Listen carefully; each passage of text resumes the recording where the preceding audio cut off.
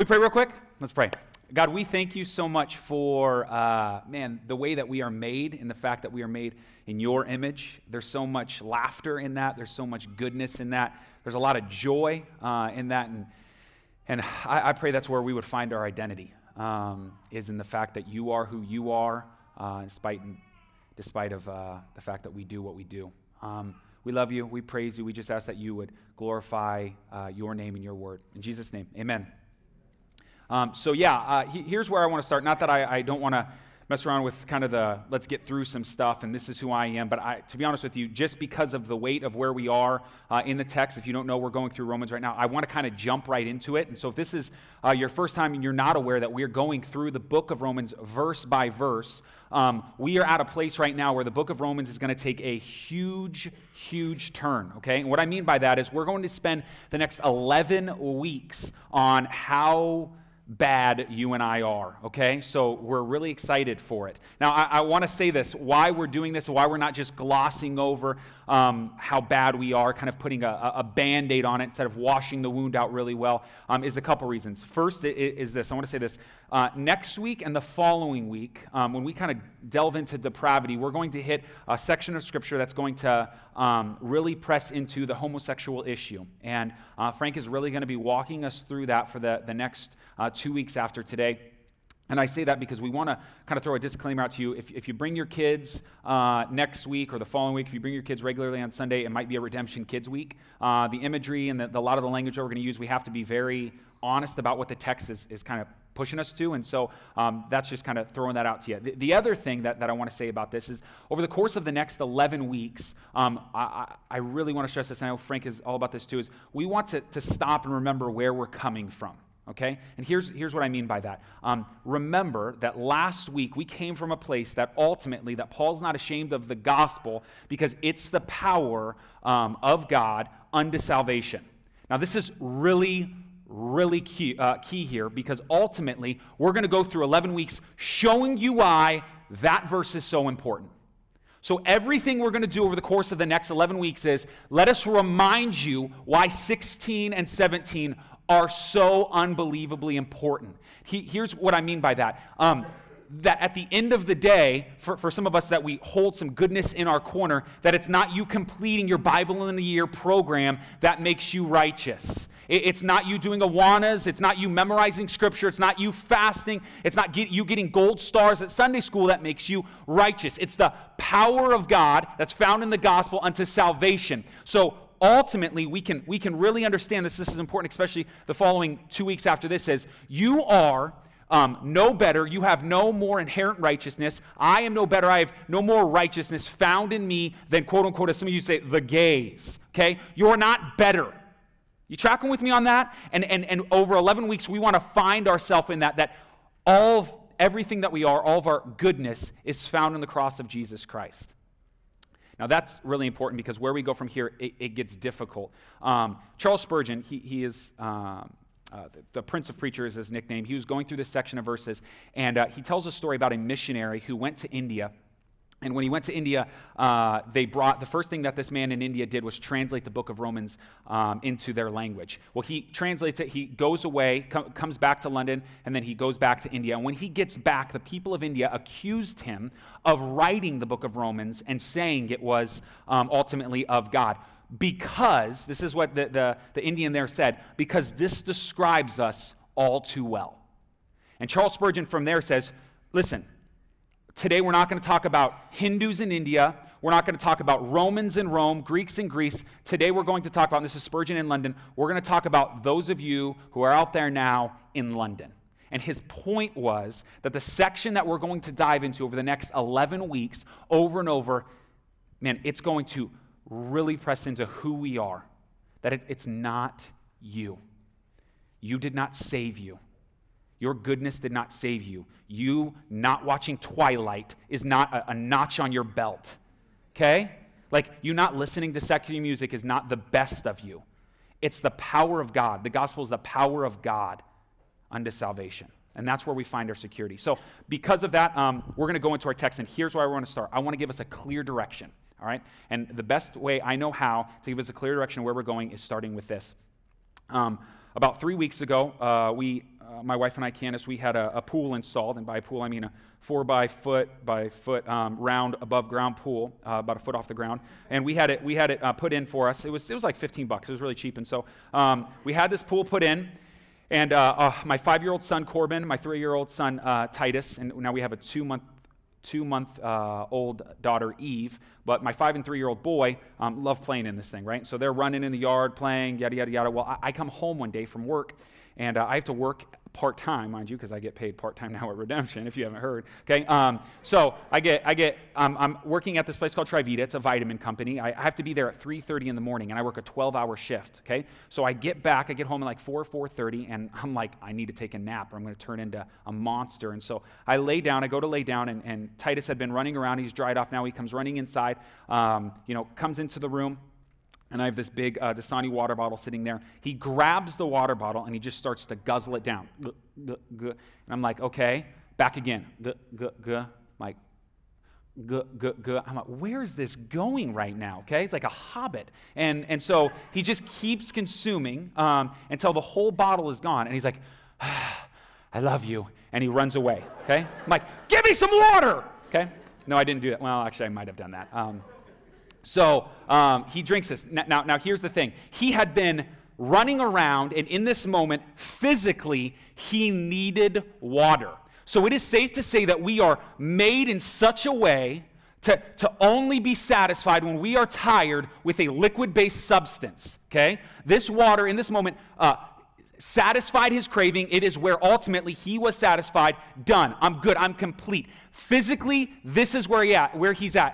And I want to move this, and I want to show you ultimately, I think the book of Romans is going to show you that the same is true spiritually. So if Titus rolls into the room, says, oh, I'm thirsty, and I hand him a big gulp of gasoline, he drinks it, eventually he's going to die, if not be on his deathbed somewhere along there, because he's going to be unbelievably sick. If I take what was made for Titus in that moment and I give him something else, there is consequences. Spiritually, the same way. Augustine would say you will not be completely satisfied until you are satisfied in him. Ultimately, if you take, as Ecclesiastes 3:11, eternity is stored up in your heart. So there is a hole. There is a massive, gaping hole within you that screams eternal things. And if you try to satisfy it with anything else, ultimately, there is nothing but consequences. God bless the internet, iTunes U offers obviously all these different classes, and so I chose to listen to a cosmology class, which is not the makeup, because cosmetology, I think, is the other one, cosmology. Cosmology class about the stars. Yeah, you laugh, but I've been accused. So I've been listening. So I was listening to this, and it's in UC Irvine, which is awesome. The professor is great, and I was listening to it, and I remember the very first couple weeks, the professor had brought up this revolutionary but very simple idea, and I think all of us know it, and he makes this crazy statement, and he says, if you were to take the sun out of the middle of our solar system, all the planets would just go awry. Like, some would shoot off and grow unbelievably cold, some would crash into each other over and over. And this is a simple concept we get, but the point is very beautiful, that here in this moment, if we take God out of his rightful place, sitting on the throne of our heart, we will find ourselves to grow cold. It will be chaotic. It will not make sense. You're drinking gas, bro. You're drinking gas. And it doesn't work. So physically, the same way we would find satisfaction is also true spiritually. And this is the press Paul is going to push us towards. So if you have your Bible, if you can open up to Romans chapter 1, and I would really challenge you to open up your Bible. There's a Bible in front of you under the seat. If you don't have a Bible, man, take that thing, okay? It's yours. But I want you to really open it up and go through it, because I want you to see this section of Scripture that we are in this morning. And I want to lay this out, because we're going to start with verse 18. Okay? And we're starting with verse 18, not just because it's first, but here's what verse 18 all the way to 25 does. Verse 18 is our thesis. So I want to explain this, what verse 18 does, and then we're going to break down how verse 18 ultimately plays out. So if you have your Bible, Romans chapter 1, verse 18. And so what I'm going to do is I'm going to read it, and then we'll do something. For the wrath of God, so for, that word for, always ask what for, therefore is there for. So for, pushing back to Romans 16 and 17, chapter 1, 16 and 17.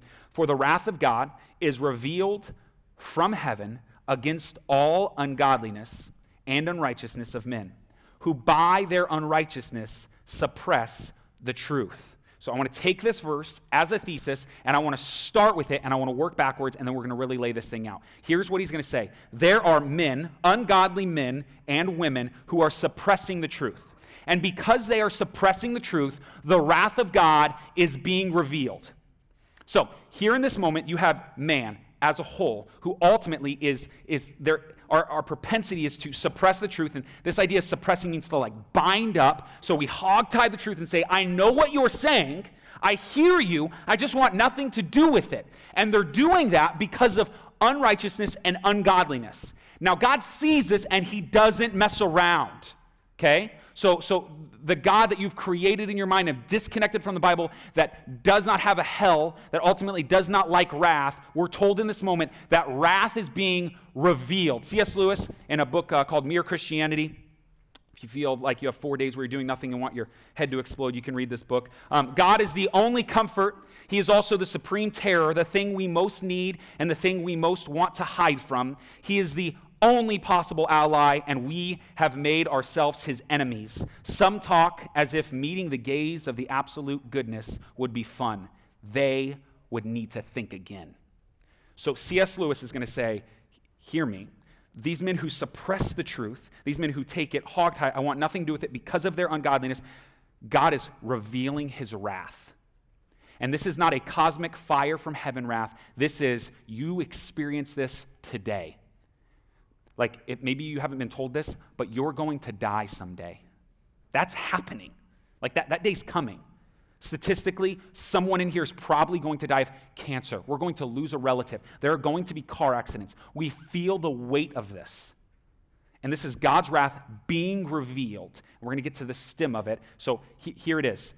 For man as a whole to suppress the truth, our immediate question, if you're thinking through the text, is, how are they suppressing it, and what truth?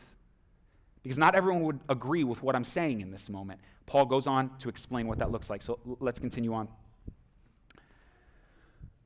For what can be known about God is plain to them because God has shown it to them. So here's ultimately, this is really important because he's going to say, I want you to know they know God because things have been made plain to them.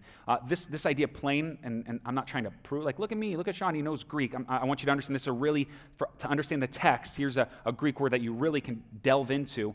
This idea comes from, it's the Greek word photos. Its root word is photos. It's where we get a word photo from, like photography. So original photography was built on a premise of light, and it means light. So it's plain to them in the fact that it's light. You're in darkness. There's a light. I can see it. There's no denying this. Not only can I see it, I can see a lot of other things because of it. So this is Paul's proclamation. They know God. They know who he is because I've made it plain to them. It's obvious to them. And so here's our pushback, right? How have you made it plain, God? Like, this is, I love this because this is what Paul's doing. For some of us, we stand on this side of the line and we say, well, it would be so unfair for God to send someone who's never heard about him to hell. Like, what about the man in the boondocks who's never heard about God before? Like, that's so unfair. That's unjust. And here's what I would say. You are absolutely right. God would be so unbelievably just if he just left them off and didn't tell them anything. If whoever that man is, the problem is that man doesn't exist. Okay? So your point is great, but that man does not exist. It's been made plain to them. So our question is, how has it been made plain? And we get to our next verse. Verse 20. Backtracking a little bit, because God has shown it to them, for his invisible attributes, namely his eternal power and divine nature, have been clearly perceived ever since the creation of the world in the things that have been made, so they are without excuse. I want to read this again, and I'm going to come back to this. For his invisible attributes, and then we'll come back to, namely his eternal power and divine nature. So for his invisible attributes have been clearly perceived ever since the creation of the world in the things that have been made, so they are without excuse. So here's what he's going to say. He's going to start with, let me tell you how they know. Psalms chapter 19, verses 1 through 4 say that the heavens declare the glory of the Lord. The skies display his craftsmanship. So I can look to it. The heavens declare the glory of the Lord. The skies display his craftsmanship. Day after day they make him known. Night after night, they speak his name, and then hear this, without a sound or word, for their voice is never heard, yet their message goes out into the entire world. So Psalms, David here in this moment is going to say, hey, look to the stars. You can see. You can see there is something. So he's going to press into this idea of general revelation, and we have to talk a little bit about apologetics, and I don't want to dive too much into it, but here's his press into this. It's a loose term of, and it's just a $5 word of the cosmological argument. This idea of, a very simplified version of it is, because we can see this, we know, because there's a created thing, we can know there is a creator. And Paul's saying this, look at nature. So Candace, my wife, makes really, really good cookies. Now, I'm not saying that because I'm her husband. Like, there's some of you, FYI, you think you make good, like, Christmas cookies, and I'm like, I don't want your Christmas cookies because they're gross. So there's some, like, people, like, they bring you, I made you cookies. I'm like, great. And, okay. She really does make good cookies, okay? And in making cookies, she takes them out of the oven, she puts them on the counter on this wax paper and lets them sit for a little bit. We're in the living room, and Titus, my 3-year-old, which I'm just putting him on blast, we hear the pattering of the feet, right? And we hear this, okay? Unreal. So who took the cookie from the cookie jar? Yeah, Titus, you're going to get a spanking. So Titus comes around the corner. Candace says, Titus, did you eat the cookie? Did you eat a cookie? And his hands are covered in chocolate. His face is covered in chocolate. Chocolate in his hair, on his shirt. No, okay? No, I didn't. Now, in that moment, it's obvious. We would have to do a lot of work to try to show that he did not eat the cookie. The dude ate the cookie. Like, he ate it. And for us to see this is what Paul, you just look. The dude came around the corner. We have chocolate on our hands, man. Like it's there. And so Paul's declaration in this moment is, look around. Like, have you ever seen a baby being born? And just say, that's just a blob? And I'm not trying to, God is saying, hear me. Hear, like, my name is to be proclaimed. Hear what I'm trying to tell you right now. And he says, they're without excuse. You know what's crazy about them being without excuses? The heavens don't just show this idea. It says his eternal, let's read it again, for his invisible attributes, namely his eternal power and divine nature. There is deep, rich theological truths found in the stars. And not just like some kind of, I see this. No. It's screaming something. You can't hear it. You can't hear it, but it's saying something. I have been created. I have been created. I am made. There is a creator. Over and over, they're telling us something. And this is where Paul's pressing us to. And so, as we continue on through the text, I want to say this. Helen Keller, who is probably one of the most, or if not the most famous blind and deaf woman to walk the earth, quotes. She's her life story is insane. There's a lady who had followed her kind of encounter with her being saved, did some documentary work on her and how she met a bishop. And the man's name is Bishop Brooks, and I want to read you a quote real quick from what she says. The girl who did it is Barbara Craft, and she wrote what had happened with Helen Keller encountering with Bishop Brooks. And this is what happened. It says, Helen told Bishop Brooks that she had always known about God, even before she had any words. Even before she could call God anything, she knew God was there. She didn't know what it was. God had no name for her. Nothing had a name for her. She had no concept of a name. But in her darkness and isolation, she knew she was not alone. Someone was with her. She felt God's love. And when she received the gift of language and heard about God, she said plainly, I already knew who he was. So never being able to hear, never being able to see, there's this sense of, I know you're there. And because of this is Paul. We're going to hide behind the text for this moment. This is Paul saying, because of that, you're without excuse, man. You're without excuse. So let's continue on in our text. So up to this point, they say, Paul says, the Holy Spirit's telling us, you're without excuse, and this is the truth declaration here. And now we're going to get into man's response to that truth declaration. Verse 21. For although they knew God, they did not honor him as God or give thanks to him, but they became futile in their thinking, and their foolish hearts were darkened. I want to read a quote to you by a man, a 80-year-old professor named Thomas Nagel at Cornell, 80 years old, and he's still teaching. He says this: "I want atheism to be true, and I am made uneasy by the fact that some of the most intellectual and well-informed people I know are religious believers. It isn't just that I don't believe in God. I don't want to believe in God and naturally hope that I'm right in my belief. It's that I hope that there is no God. I don't want there to be a God. I don't want the universe to be like this." C.S. Lewis, who we read before from Mere Christianity, he's the one who wrote your children's books, Chronicles of Narnia, Half Goat Men, and all that jazz. He says this: "There was no more reluctant convert in all of England than myself, that I was literally dragged, kicking and screaming into the faith." So here's both declarations. Here's what they're saying. I see it. Like, I see it, and I don't want it to be true. God, do I not want it to be true? C.S. Lewis so much so says that I did not want it to be true, but everything else just showed it to be true. Like, I can't deny this. I don't want it to be, and he says I was dragged kicking and screaming into the faith. As much as my heart pushes against the idea, the evidence say otherwise. Psalms 53 says, he's a fool who says there's no God in his heart. And this is Paul, man.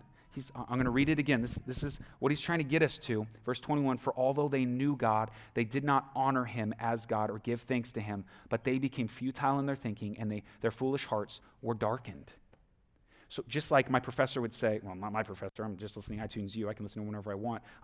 So just like the cosmology professor says, if you remove the sun, in this moment the planets go wherever they want. This is ultimately what Paul's saying happens to you, to me, to any man everywhere who suppresses the truth to the point that they're going to push us to a place that says, in your heart in that moment, your thoughts, they become goalless. I mean, you have such great thoughts, but to what end? They're floating out into space, and they're pointless. Where are you going with it? And because of that, Ravi Zacharias would say, a man can't believe in his heart what he does not believe in his mind, would say, because you have no point in your thought, your heart becomes darkened.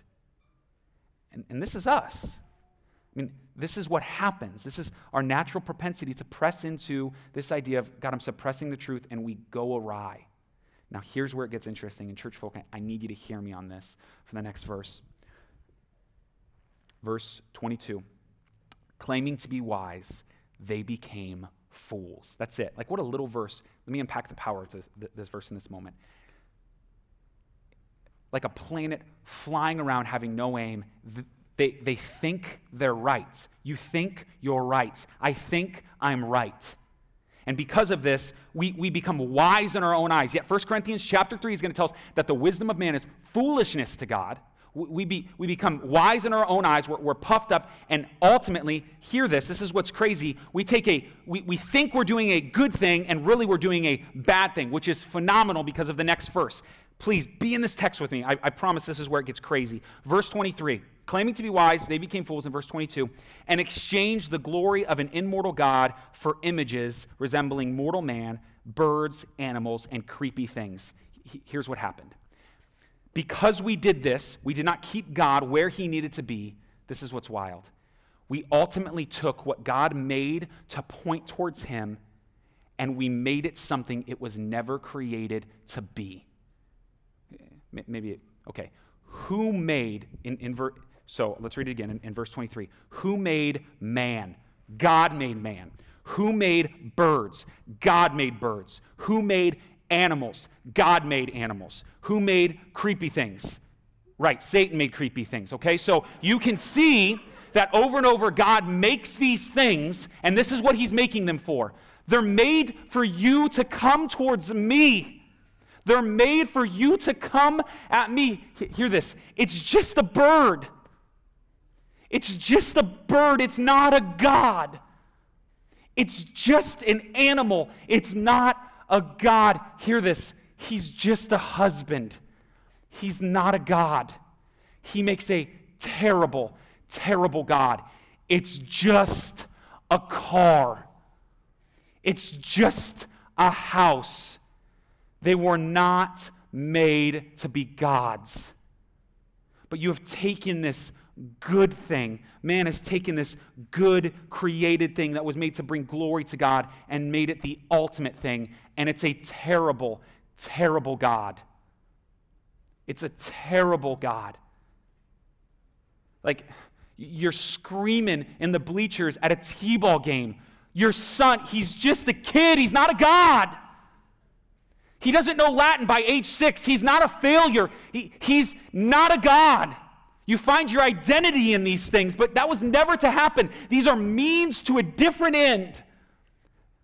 These things were not created to be God, and because man thinks they're wise, they end up taking these things that were ultimately created and they flip them around, and now they make them gods. What's crazy in the middle of this is we can totally relate to this. So I'm driving on the 101 the other day, heading out to the Gilbert campus, and I'm behind this beater car, right? Like, right? I was like, is that Sean Johnson? You know what I mean? It's like, you guys, no, I think he got rid of that car, but we hope. No, actually, it's kind of cool. So I'm driving behind this. It's like this GeoPrism, 96 GeoPrism, and there's a bunch of different stickers on it. You know how that goes. And there's this big sticker across the bottom of it that says, "Don't use oil; it destroys the earth." You know, as smoke comes out of their tailpipe.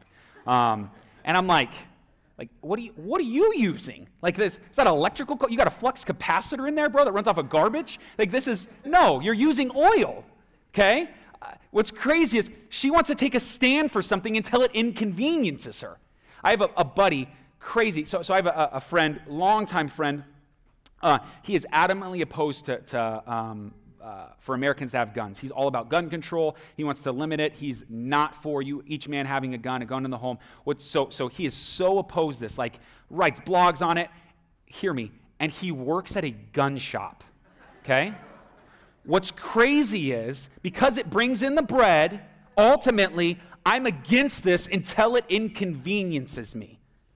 And so what happens is, hear the relatability to what I'm trying to get across here. Ultimately, what happens is, this is us. This is us. We, in so many ways, we begin to suppress the truth. And man, do we hate sin. Oh, I hate being addicted to this. I hate this. But I don't hate it enough to go to battle against it. I don't hate it enough to wage war against it. I hate it until it has to inconvenience me. The lady was sure willing to put a bumper sticker on her car, but couldn't she take a bus? No, because it's an inconvenience. And my fear, and I feel like Paul's pressing out of this, we make these little things gods, and we're okay with them because we've suppressed the truth. And ultimately, man, just a little bit of sin is okay, and I'm telling you it's not. That we would wage war against these things. We'd stop suppressing the truth as Christians. And the next word is fundamental to where we want to go and how we want to finish this thing. It's the word therefore. In the middle of this, in the middle of making these things to be God that weren't to be God, and us kind of using this idea of, like Keller's idea of a step for God, like not challenging us, not pressing up against us. Like the God in the Bible isn't even really the God. He's like a quasi-God that you follow. We see this sense of, or at least we feel the sense of, God for some reason is standing down from heaven looking at you saying, hey, I don't want you to go do that fun thing. Like, I know it's fun. I don't want you to do it. That's not what's happening. He doesn't do it because he hates you. He's not trying to stop you to do these things because he doesn't like you. I know you want a husband. I know you want a wife, but find me because they're going to make a terrible God if I give him to you right now. And he's not doing it because he hates you. You want fun? You don't know what fun is, bro. Like, you want to do this. You don't even know what fun is. Like, if that's good, imagine the one who created that thing. I'm so much better. And so he's declaring this over and over and over. And what happens is, no, God, I want to do it my way, God. I'm suppressing slowly but surely. I'm not challenging the idols of my heart, and I'm moving away. Therefore, the next 4 words are terrifying. God gave them up. I'm not doing this because I hate you. I'm doing this because I love you, and I want you to be fully satisfied in a fully satisfactory God because I am everything. And in this moment, we find, you want to do it, then do it. God gave them up. I don't know what this fully looks like as a parent. I think for the most part, there's times in my life where I tell the boys to pick up their toys from the ground in the hallway, and I've told them 10 times, and they won't do it. I'm not going to pick them up, so they come run around the corner and gash their foot. I'm like, I told you, bro. Like, that's what life is. And I've never felt the full weight of this. There's been small little encounters, but when I was a teenager, I lived with a mentor of mine. He was my youth pastor at the same time.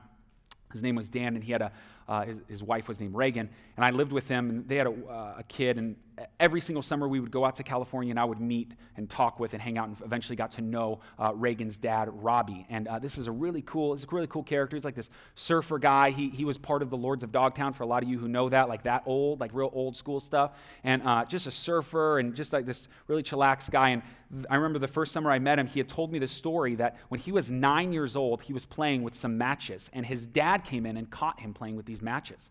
And so his dad said, okay. So his dad brought him into the garage. He ended up grabbing two boxes of stick matches, and he said, okay, you want to play with matches? Let's play with matches. And so this is what Robbie's telling me. He says he lit the match, and he had to hold it until the match went all the way down and went out on his fingers, okay? An entire box of matches. He said his finger was blistering. He was crying. He's like 70 right now, so before you call CPS, just take it easy. You know what I mean, okay? Like, I know some of you are like, yeah. Like, now you can't even tell your kid no. Like, no, Corbin. Like, hey, could you please not tell your son no? Oh, I'm so sorry. You're right. Okay? Like, in public, you can't, like, discipline. Okay. Back then, they were allowed to, like, flog their kids, okay? So he's like this military guy punishing his 9-year-old son. He finishes this box of matches. His cry is all the way through it, and he's done. And his dad grabs the other box and says, okay, let's play with matches. Makes him do a second box, okay? Now, I know it sounds crazy, so I'm sitting here with Robbie, and he tells me the most phenomenal thing. He says, I know it's wild, but two things I really learned from this. One, I never played with matches again, okay, which was probably good, okay? He says, to this day, I only use matches for what I need to use them for. I put them out, and I'm done with them. Number two is, though I couldn't see it in the moment, I look back now, and I see how desperately my dad loved me. Like, I see that in that moment, not only did he not want me to just catch the house on fire, someone else on fire, he didn't want me to catch myself on fire. Like, he cared enough about me to say, you want to play with matches?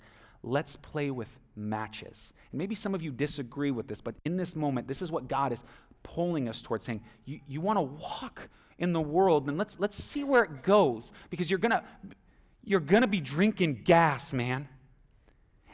You're gonna be drinking gas, and it's gonna kill you. So he gave them up.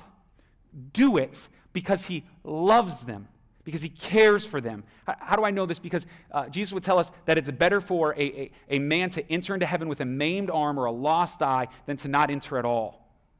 So us, to feel the weight of this, God gives them up. And here's what I'm saying. Christians, hear me. How long will we continue to suppress the truth, walking in this quasi-God idea? It says, man, are you in or are you out? And let's find out what God gives them up to, and then we get to close this thing out. He gave them up in the lust of their hearts to impurity, to the dishonoring of their bodies among themselves. And we're going to get into that in a couple weeks. Because they exchanged the truth about God for a lie and worship and served the creature rather than the Creator, who is blessed forever. Amen. So I want to speak real quick to the church-going folk, just real quick, to the you don't watch rated R movies guy, to the you fast 4 times a week guy. I need to talk to you real quick, okay? As much as our righteousness is not as found in these good things, all of us are messed up, okay? All of us are messed up, and here's the trick to this. We're not the first people to be messed up. So maybe you don't know the worldview, so here's how this thing starts. God makes everything good. Some of you spent some time in Sunday school. He makes everything good. He makes everything so good when he's done, after he finishes it completely, he says, oh, that's very good. So it's so good. And in the middle of it being unbelievably awesome, that all this creation is meant to glorify God, all of this is meant for him, everything, he gives these people, Adam and Eve, to enjoy themselves in it, to ultimately find satisfaction in him. And what happens is God says, I don't want you to touch this certain fruit. And this fruit, the knowledge of good and evil, the fruit of the knowledge of good and evil, is Eve looks at it. Here comes the serpent. You remember, okay, the whole deal that Satan comes up and says, hey, did God really say this? And so she begins to process what God really said, and she wants to ultimately have knowledge of good and evil. She wants something, and not trusting him, leaving him, she takes this created thing and tries to find satisfaction in it. She takes this created thing and tries to find satisfaction in it. And the moment she takes this created thing, tries to find satisfaction in it, her and her husband both enjoy this fruit as they found it to be good for the eyes. It looked delicious. They enjoy this fruit, and everything breaks down. The sun is taken out of orbit, and now the planets, which used to revolve around the sun, are going awry. They're crashing into each other. They're freezing off in this direction. Everything is all bad, and they know it because they're broken within themselves. They see that each other, they're ashamed. They're broken with each other. They're broken ultimately with creation. They're working, and now they're broken with their God. Like, it's just messed up. Like, it's all bad. Hear me. The moment the first humans took a created thing and made it something it was not to be made, it was all bad. And in the middle of it, God says, from this moment on, you're going to experience some suffering. You're going to experience heartache. But hear me, I'm going to send a rescuer. I'm going to send someone who will fix this. I don't know what to do. Like, it's just broken. I can't fix this. You can't fix this. I'm going to send someone to fix it. And so we hear this over and over through the Old Testament. People are talking about this guy. He's coming to fix it. He's coming to fix it. We hear this, and now we get to look back. There was a guy who fixed it, and you know his name because in this moment, Adam and Eve are promised this man, Jesus Christ. They're promised this man that in the middle of them, please hear this, taking that fruit, this created thing, and making it something they're not, there is still someone to rescue them from that. There's still someone to rescue them. And he is promised, and he comes on the scene, and that's exactly what he does. And hear me, because this is so phenomenal. The moment Jesus is on the cross, we like to paint this picture, but what we miss is at the base of the cross, here stands the woman who has slept with more men than she could count. Like, she over and over has given herself away. Standing at the base of this is the man who's stolen so much money. The tax collector who has taken over and over things that are not his. And at the same time, this sinful woman, this sinful man standing at the base of the cross, there's also the man who has fasted more times that week than he hasn't. There's also the man who has the Bible memorized. And both of these men stand before the cross, and Jesus takes it. And all they can proclaim in this moment is, everything I've done up to this point, both good and both bad, has been taken from me, and my only hope is the cross. And that's what the rescuer does. He reminds you that your good works will never be good enough, and he takes away all the sin. And if someone in this room thinks they are beyond the reach of God, I'm telling you, the cross is bigger than you think. And the irony of it all is, Paul is both. Like, he's the two things at the same time, the very man writing the scripture that is inspiring us, moving us, pulling us today. He has the Bible memorized, yet he's around killing people. You try, like how many of us can relate to that? Like, we come here on Sunday, and yet we're just messed up. And this is it. This is it. So the last section, I'm going to read it again. Verse 25. Because they exchanged the truth about God for a lie and worshiped and served the creature rather than the Creator, who is blessed forever. So we can look at the opposite, and that's our push. That we would constantly worship, we would constantly find our identity in the cross of Christ. Because hear me, the gospel is the power of God unto salvation. It's not your good works. It's not you messing up. It's the power of God. That's where the gospel is. It's at the center of it all. And if this is your first time, or maybe you're still trying to figure out this Jesus thing, I would politely just say this to you. You are not so far that God cannot save you. And if you're here today and you've been playing the game, like you know when to raise your hands, you know when to pray, you know how to play the game, like you know what that looks like, and you're so tired of playing the game because, hear me, you've made church, which is the epitome of ultimately the thing to bring glory to God. You've made the church, you've made your righteousness your God. You've taken you as a created being and made yourself this God. If that's you, I would challenge you to be the man or the woman or the man on this side of the base of the cross and say, everything I've had up to this, it's nothing. It's rubbish. And it's all yours. That's my only hope. Let's pray.